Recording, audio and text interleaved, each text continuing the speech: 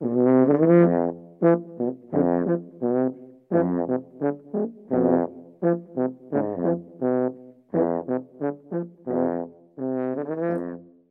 och välkommen till Trelleborgs biblioteks kommunala boktipspodcast. Idag är det jag, Liv, som sitter här tillsammans med Erik. Yes. Och vad har du läst den här gången, Erik?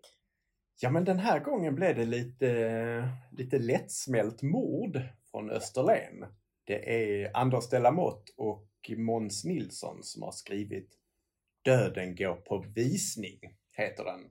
Och den är nog första delen i en tänkt serie, om jag förstår det rätt, som heter Morden på Österlen. Yes, andra delen kommer i slutet av maj. Oj. Och den heter Ett fynd att dö för. Haha, fyndigt. Aha. Ja, nej, men det här var ju väldigt mycket... det var en trevlig bekantskap. Jag trodde den skulle vara lite mer halka på bananskal och sådär tokrolig. Hade jag nog ställt mig in på.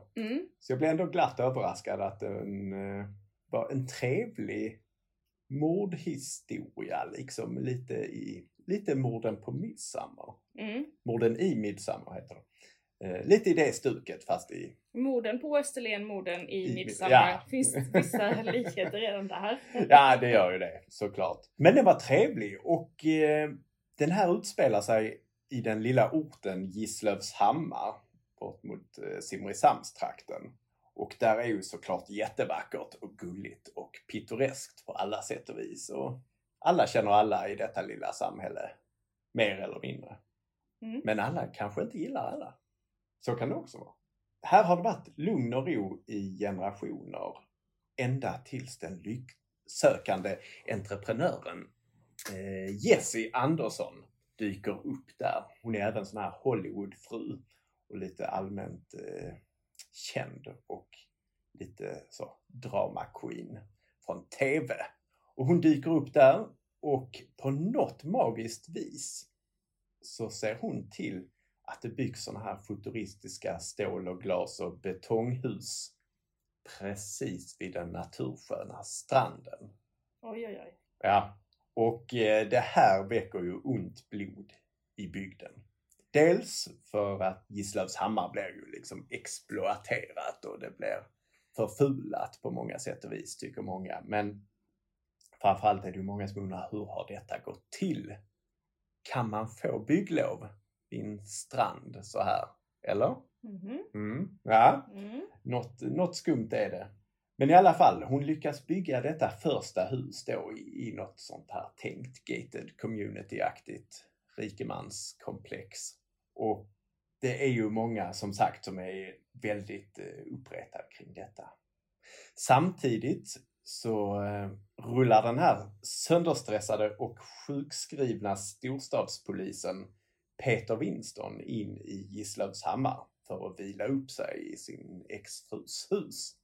Han är ju då som sagt sjukskriven och är där för att ta det lugnt och liksom vila upp sig. Och det går bra? Nej. Tänka sig, det gör det inte alls. Ödet vill något annat. Det blir ju såklart så som titeln antyder. Det sker ett mord. Och Peter Winston är ju där. Och han är ju väldigt duktig polis såklart och utredare. Och det här mordet sker ju såklart i detta nybyggda hus. Såklart. När det är visning. Precis mellan två visningar liksom. Strax innan mordet så har det varit en sån här...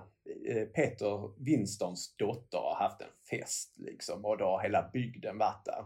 Och redan denna kväll så utkristalliserar sig de här fiendeskapen mellan framförallt kanske Jessie och några andra gäster då. Dagen efter är det som sagt dags för visning av huset. Och det är många olika par som ska gå på denna visning. Och när det är dags för Peter Winston och hans exfru blir inbjudna till denna visning. Och när det är deras tur att gå på visning då, 1:00 eller vad det är, så möter de ett annat par som rullar ut därifrån och de kör dit, parkerar bilen och går in i huset och hittar Jessie Andersson död. Yes. Och tillsammans med den lokala polisen då, Tove Esping, så ligger det ju på Peter Winstons axlar att lösa detta. Och den är ju väldigt medryckande tycker jag. Det är ju 100% så semesterläsning. Inte allt för intrikat historia. Det är inte så att man måste bläddra tillbaka eller fundera jättemycket, utan det flyter på. Men det blir liksom, den är ju inte helt banal. Tycker den håller en fin balans ändå. Mellan lättläst och ändå lyckas hålla intresset uppe. Så jag var nöjd. Jag ser lite fram emot en andra del, måste jag säga. Ja, har du ställt dig i kö på den? Nej, det har jag inte gjort. Nej, då är det dags. Ja, det är det ju. Herregud, maj. Ja, det är ju dags. Ja, men jag tyckte den var trevlig, faktiskt. Och jag vet att du har läst den också. Ja. Vad tyckte du då? Jo, men den var trevlig. Det känns som ett gott hantverk. En mysig deckare. Man kan slumra lite mentalt utan att man missar allt för mycket. Ja. Men den är ändå inte för tramsig eller för enkel att lista ut heller. Nej, det tyckte jag faktiskt var ett plus. Att man märker ju att det är ju ett gediget hantverk så. Erfarna författare och Måns Nilsson skriver väl manus och så också, va? Jag kan tänka mig. TV. Ja, man kände ju ändå att det var ju mer än man tänkte från början kanske. Tror du det blir en tv-serie? Ja, det måste det bli. Jag tänkte ju det när jag läste den, att det här är ju så morden i Midsommar i svensk kontext. Perfekt för tv. Vem spelar Winston? Jag fick så spontant upp Rolf Lassgård i huvudet nu. Ja, men är han inte för gammal? Ja, det kanske han är. Ja, det kanske var Rolf Lassgård på 90-talet. Jag tänker någon sån Jonas Karlsson. Nej, men han är lite för spetig. Ja, det är han. Men om han lägger på sig lite. Ja. Kanske. Ja, efter jul. Efter jul lite. Ja, kanske det skulle funka. Ja. Ja, men tv-serier blir det nog. Vi sätter vår slant på det, va? Absolut. Men vad har du läst då? Du har läst lite allvarsammare, ser det ut. Lite allvarsammare. Ja, jag har ju också läst en deckare. Men inte lika sådär puttrig och myspysig. Nej. Jag har läst Natten Tallulah Murray försvann av Lisa Jewell. Och jag har faktiskt aldrig läst någonting av Lisa Jewell innan. Nej, jag har inte läst någonting, men när man står i disken där så stöter man ju på henne. Det är ju ett namn man känner igen. Precis. Och den här boken handlar man kan säga att den handlar om Tallulah Murray. Som är en ung nybliven mamma som bor i en mysig by i Surrey Hills utanför London. Och hon bor då tillsammans med sitt barn, men också tillsammans med sin mamma, sin bror och sin pojkvän. Och i bokens inledning så ska Tallulah för första gången sedan barnet föddes gå ut på puben tillsammans med sin pojkvän. Och ha en riktig så hel kväll så. Hon har längtat. Inte hålla igen sådär. Ja, precis. Ja. Det var länge sedan. Och så får vi inte veta så mycket mer om vad som händer den där kvällen. Men ganska så snart så står det klart att varken Tallulah eller pojkvännen kommer hem igen. Okay. Och det är inte bara det att de inte kommer hem igen. De är som uppslukade av jorden. De har bara försvunnit. Och polisen letar. Tallulahs mamma letar. Det arrangeras skallgångskedjor. Men det är ingen som hittar någonting. Ingen som säger någonting. Ingen som vet någonting. Såklart är det någon som vet någonting. Men det sista man vet är att sent på natten så lämnade de tillsammans en fest i det pampiga Dark House. Man hör ju nästan på namnet. Och sen är de bara spårlöst försvunna. Och 1 år senare så flyttade då en deckarförfattare till samma by. Och det tar inte lång tid innan hon då är inblandad i det här mordfallet och i sökandet efter svaren på den här gåtan om Tallulah. För det är ju, även om det är både Tallulah och Tallulahs pojkvän som har försvunnit, så kretsar det här ju kring Tallulah, Tallulahs mamma, Tallulahs barn och hennes liv. Man får se, det kommer tillbaka blickar vad som har hänt tidigare innan den här försvinnandet och så under boken. Så den här pojkvännen, ja, han är också försvunnen, men det är ingen som bryr sig. Lite grann sådär. Hans familj är liksom, ja men de verkar inte bry sig så mycket. De tror också väldigt länge att det inte är någon fara, att de bara har rest iväg och sådär. Okay. Lämnat barnet så. Ja. Men Sofie då, som är deckarförfattare, hon börjar då hitta ledtrådar till det här försvinnandet. Och börjar dra slutsatser, ta kontakt med Talulas mamma. Och så undan för undan så nystas den här historien upp.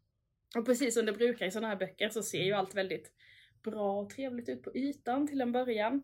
Men under den så gömmer det sig hemligheter och svek. Yes. Ja. Människor som inte är vad de verkar vara och människor som inte vågar vara de som de kanske egentligen är. Okej. Okay. Och jag skulle säga att den är snabbläst och spännande. Väldigt mycket starka känslor i den. Väldigt mycket kärlek från olika håll, men också liksom hat och mycket starka känslor. Mycket unga människor med mycket känslor. Så kan man tänka sig lite hur det är att vara 19 och känna liksom att allt står och faller med vad som händer i en relation eller sådär. En bladvändare skulle jag säga.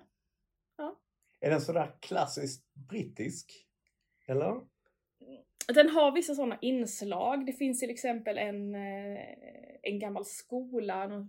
Nej, det är nog inte en internatskola. Men det är någon skola där. Så något så här pampigt hus och så. Men nej, inte riktigt. Nej, inte den här typiska så. Utan det är också det att det är inte fokus på... Fokuset ligger ju på Talula och Talulas mamma då och den här Sofie. Det finns ju poliser inblandade, men det är inte det här ur polisens perspektiv som det ofta är. Nej, om man tänker som Anne Cleves till exempel eller så. Nej, men den är ju också samtidigt väldigt brittisk i liksom miljöerna av de här. De är på puben och det är någon sån gammal tegelskola och jag vet inte. Men så, det känns ändå... Man förstår ju att det är där den utspelar sig, även om man inte hade fått berättat för sig var den utspelade sig. Ja, just det. Så är det där man placerar det själv, tänker jag. Lite kul grepp med en författare som utredare. Tyckte jag. Och det finns mer lager i det där, kan jag säga. Okej. Jag ska inte avslöja för mycket. Nej, det får man inte göra. Det är det svåra med att prata om deckare, man inte avslöja för mycket. Nej, man är liksom så, man bygger upp till det man själv tycker är intressant börjar. Men där får man ju stoppa, såklart. Ja, men vilket bra tips. Det blir jag sugen på att läsa faktiskt. Jag gör det. Den är ju inte heller så tung. Alltså den är ju inte en Morden på Österlen. Men det är ju ingen sån där riktigt jobbig, tung deckare heller, skulle jag säga. Även om det händer jobbiga saker så går det att ha lite distans till det. Det är liksom inte den här som verkligen sätter sig. Nej. Så. Nej, det är rätt skönt. Man kan läsa den på kvällen och lägga den ifrån sig och somna. Det kan man absolut. Eller några timmar i uterummet eller så. Ja. Någon helg. Ja, men det låter ju strålande. Ja, men vad har vi läst idag då? Jag har läst Natten Tallulah Murray försvann av Lisa Jewell. Och jag läste Morden på Österlen. Den första delen, Döden går på visning, av Anders Delamott och Måns Nilsson. Ja. Och de lånar ni såklart här på Trelleborgs bibliotek. Absolut. Tack för oss. Tack så mycket.